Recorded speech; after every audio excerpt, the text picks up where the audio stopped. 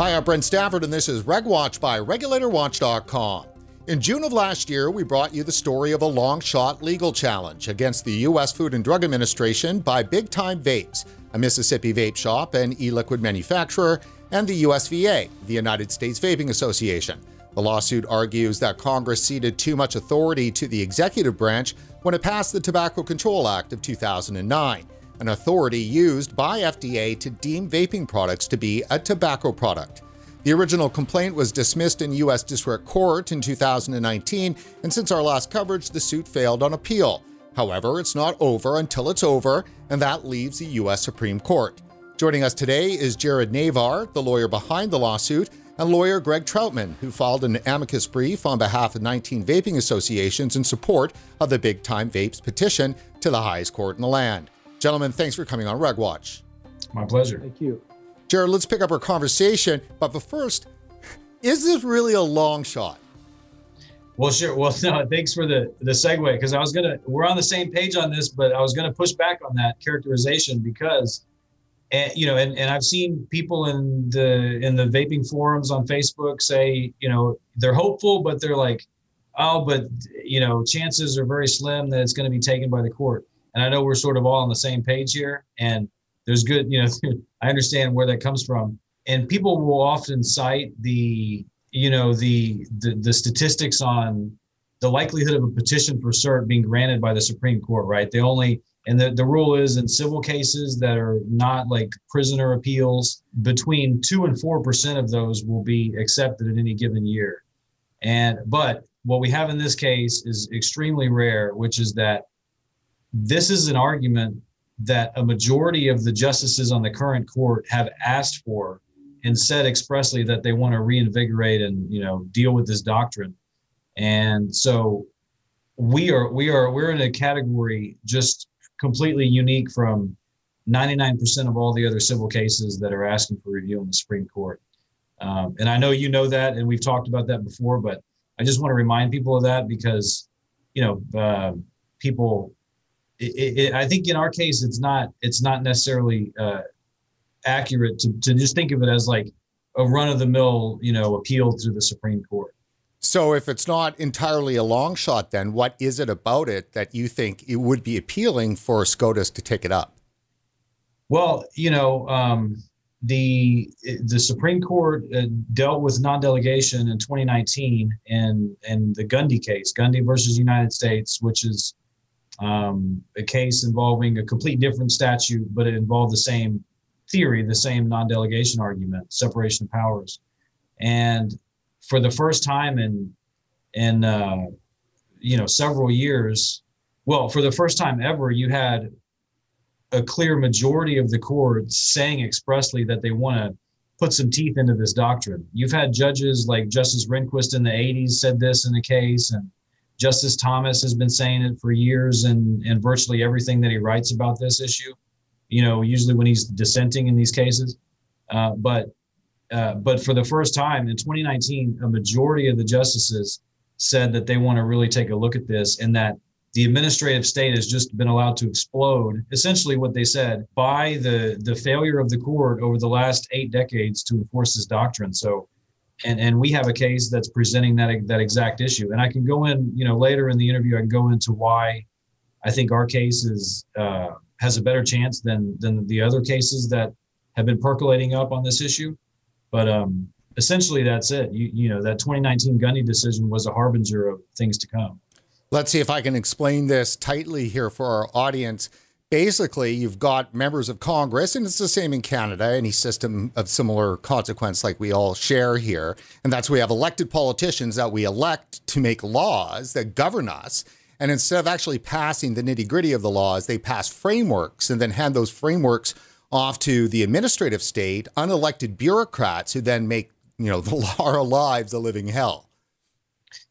Well, exactly. And I'm not an expert on Canadian law, but it sounds like you may have, a similar kind of problem. And in the United States, there's been a steady, growth of the administrative state and a steady, sort of punting of authority from Congress to the executive branch ever since the New Deal and really before that. but especially since the New Deal, right? And so for 60 plus years, we've had this sort of creeping administrative state that's allowed, more and more control over people's lives. And it's gotten to a point where now a majority of the court is ready to deal with it. And just one last thing, and then we'll hop to Greg here to get his first word. So, Jared, you have this suit now in front of the Supreme Court. Is this the first time that a vaping suit has gotten this close to the highest court? Somebody could correct me later, but I believe so. So, Greg, you filed this amicus brief. What is that for our viewers?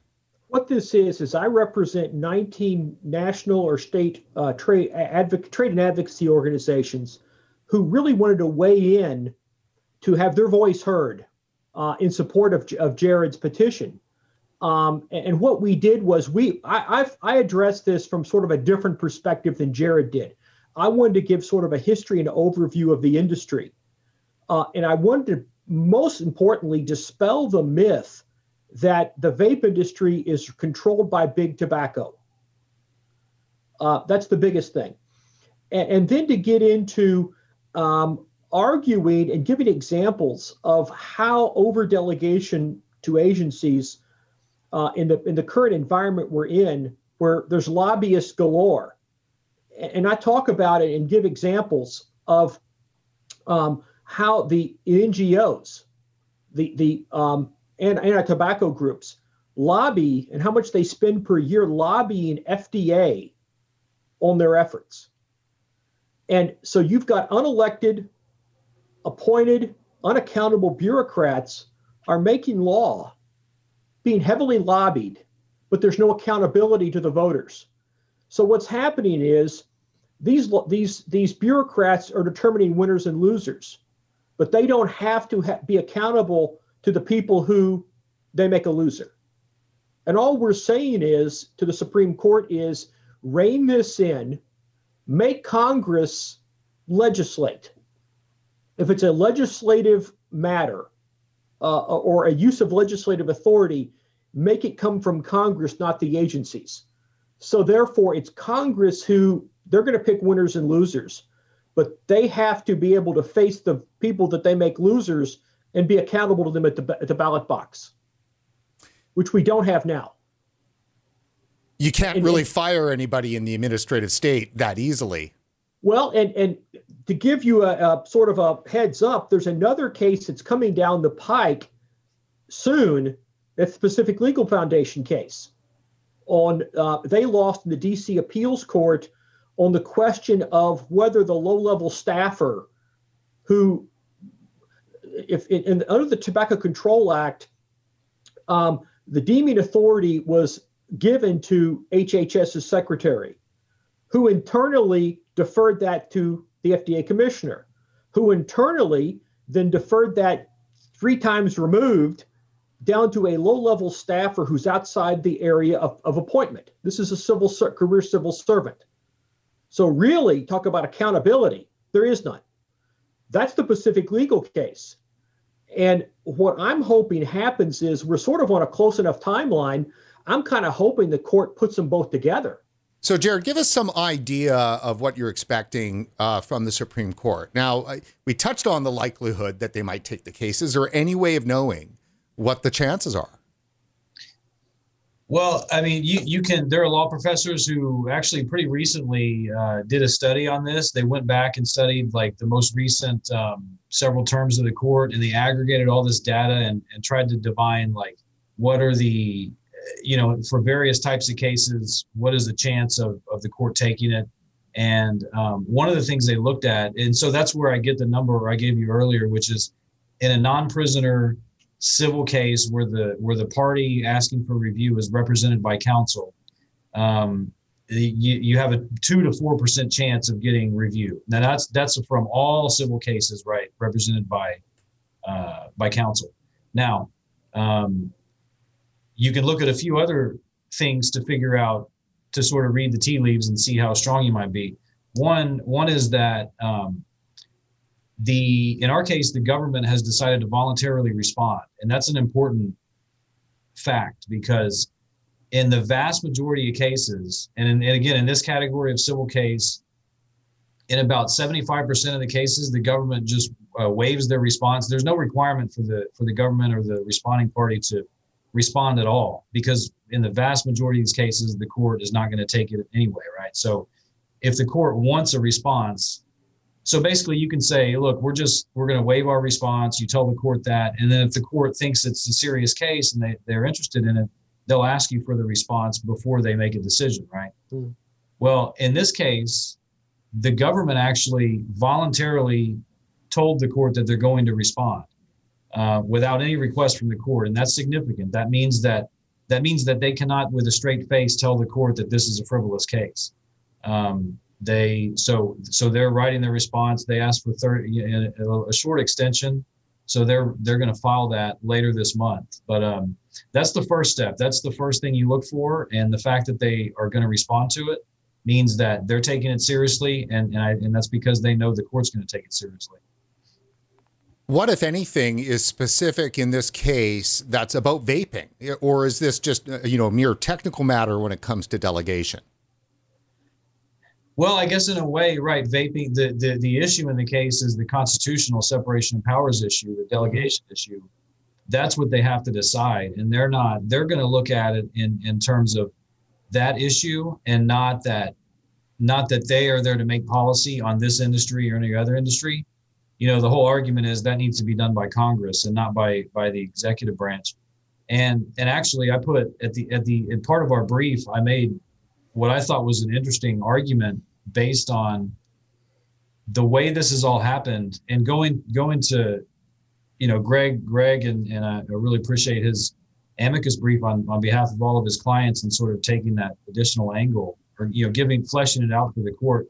But one thing I pointed out is this case illustrates this really ironic position we've arrived at, where this delegation regime is so beyond the pale, is so overreaching that, people in the vape industry know sort of how this has played out, right? Where essentially what you have is, ever since the deeming rule was passed by the FDA, the courts, because civil lawsuits have been filed by these anti-tobacco groups, these NGOs, the policy on vaping has been being made not just in the FDA, but in the courts.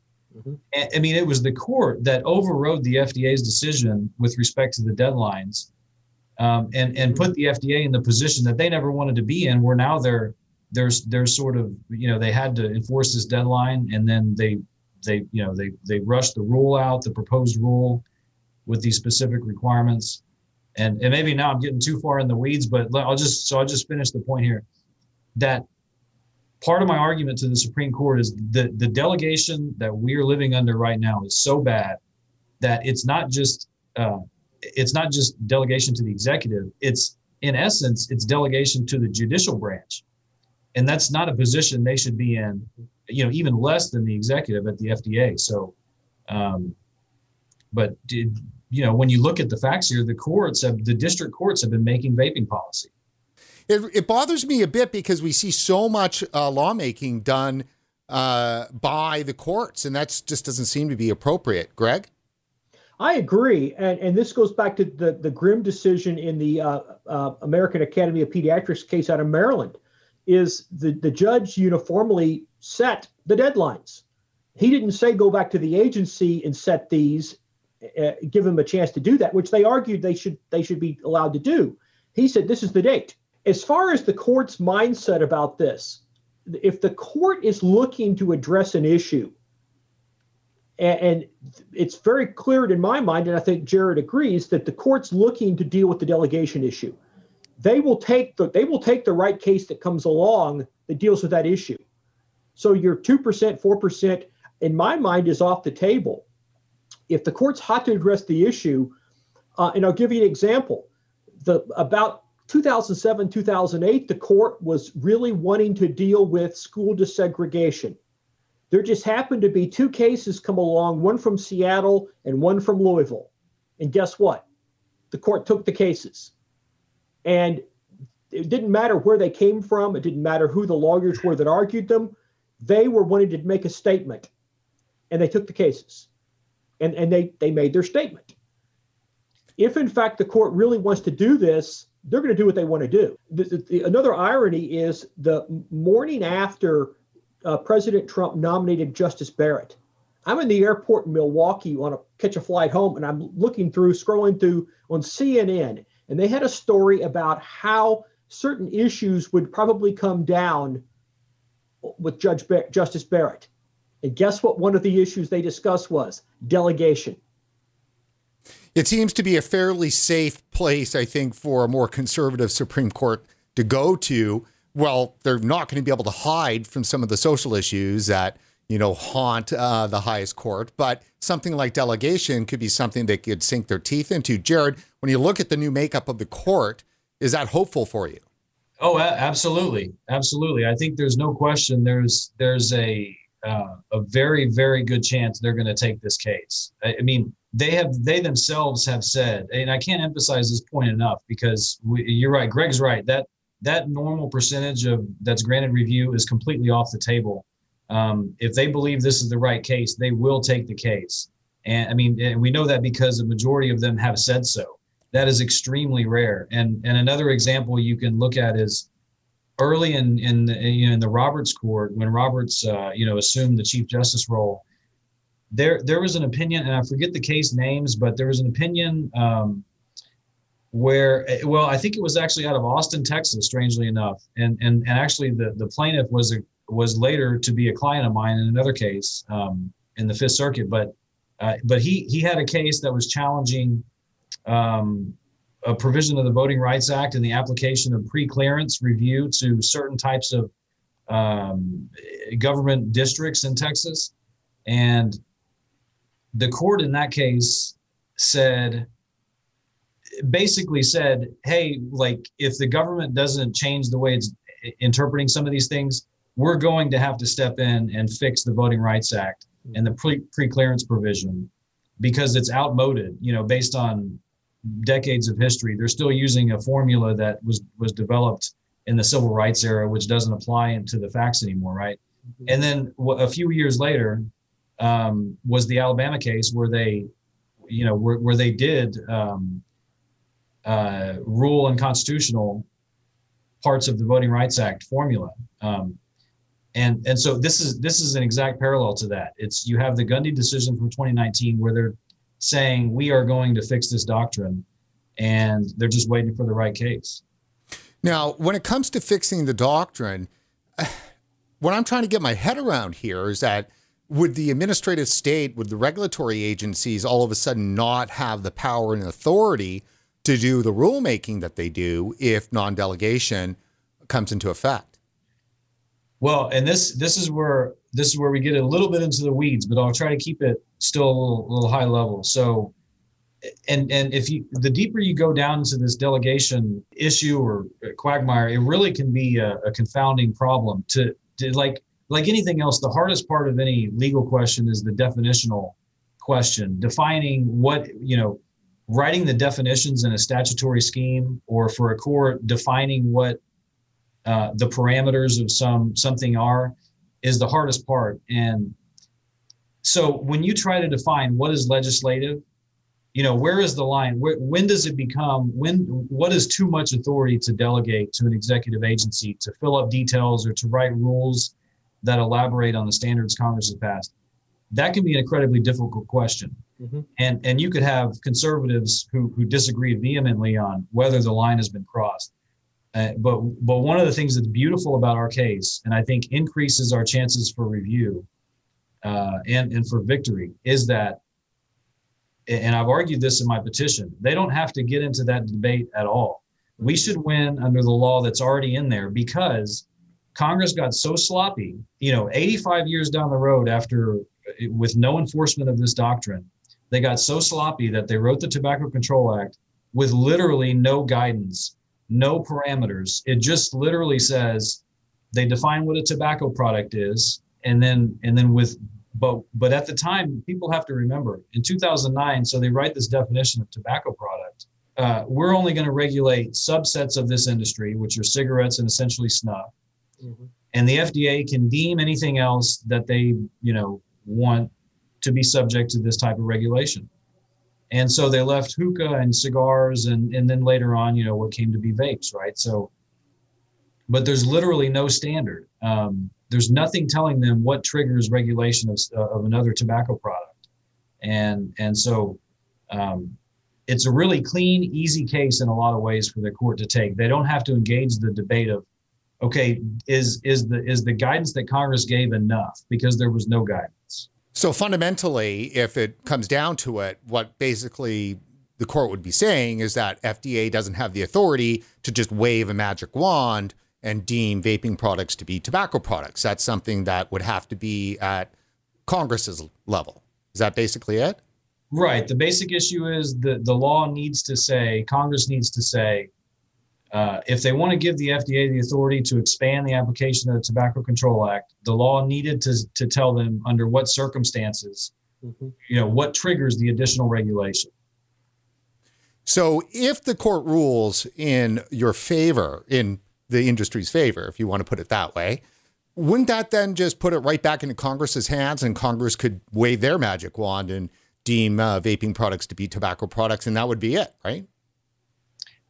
Well, it could, except it's a lot harder for Congress, for a body of 535 elected representatives, that has to deal with all the constitutional and just political, inertia that comes with lawmaking, to do that. They can't wave a magic wand like an unelected bureaucrat can. Well, and that's the point. And Greg, let me throw that to you. It feels like there's a lot of political overtones here that could, be perceived to be more on the right than the left side. It seems the left always be, pro-administrative state, whereas the right seems to not be.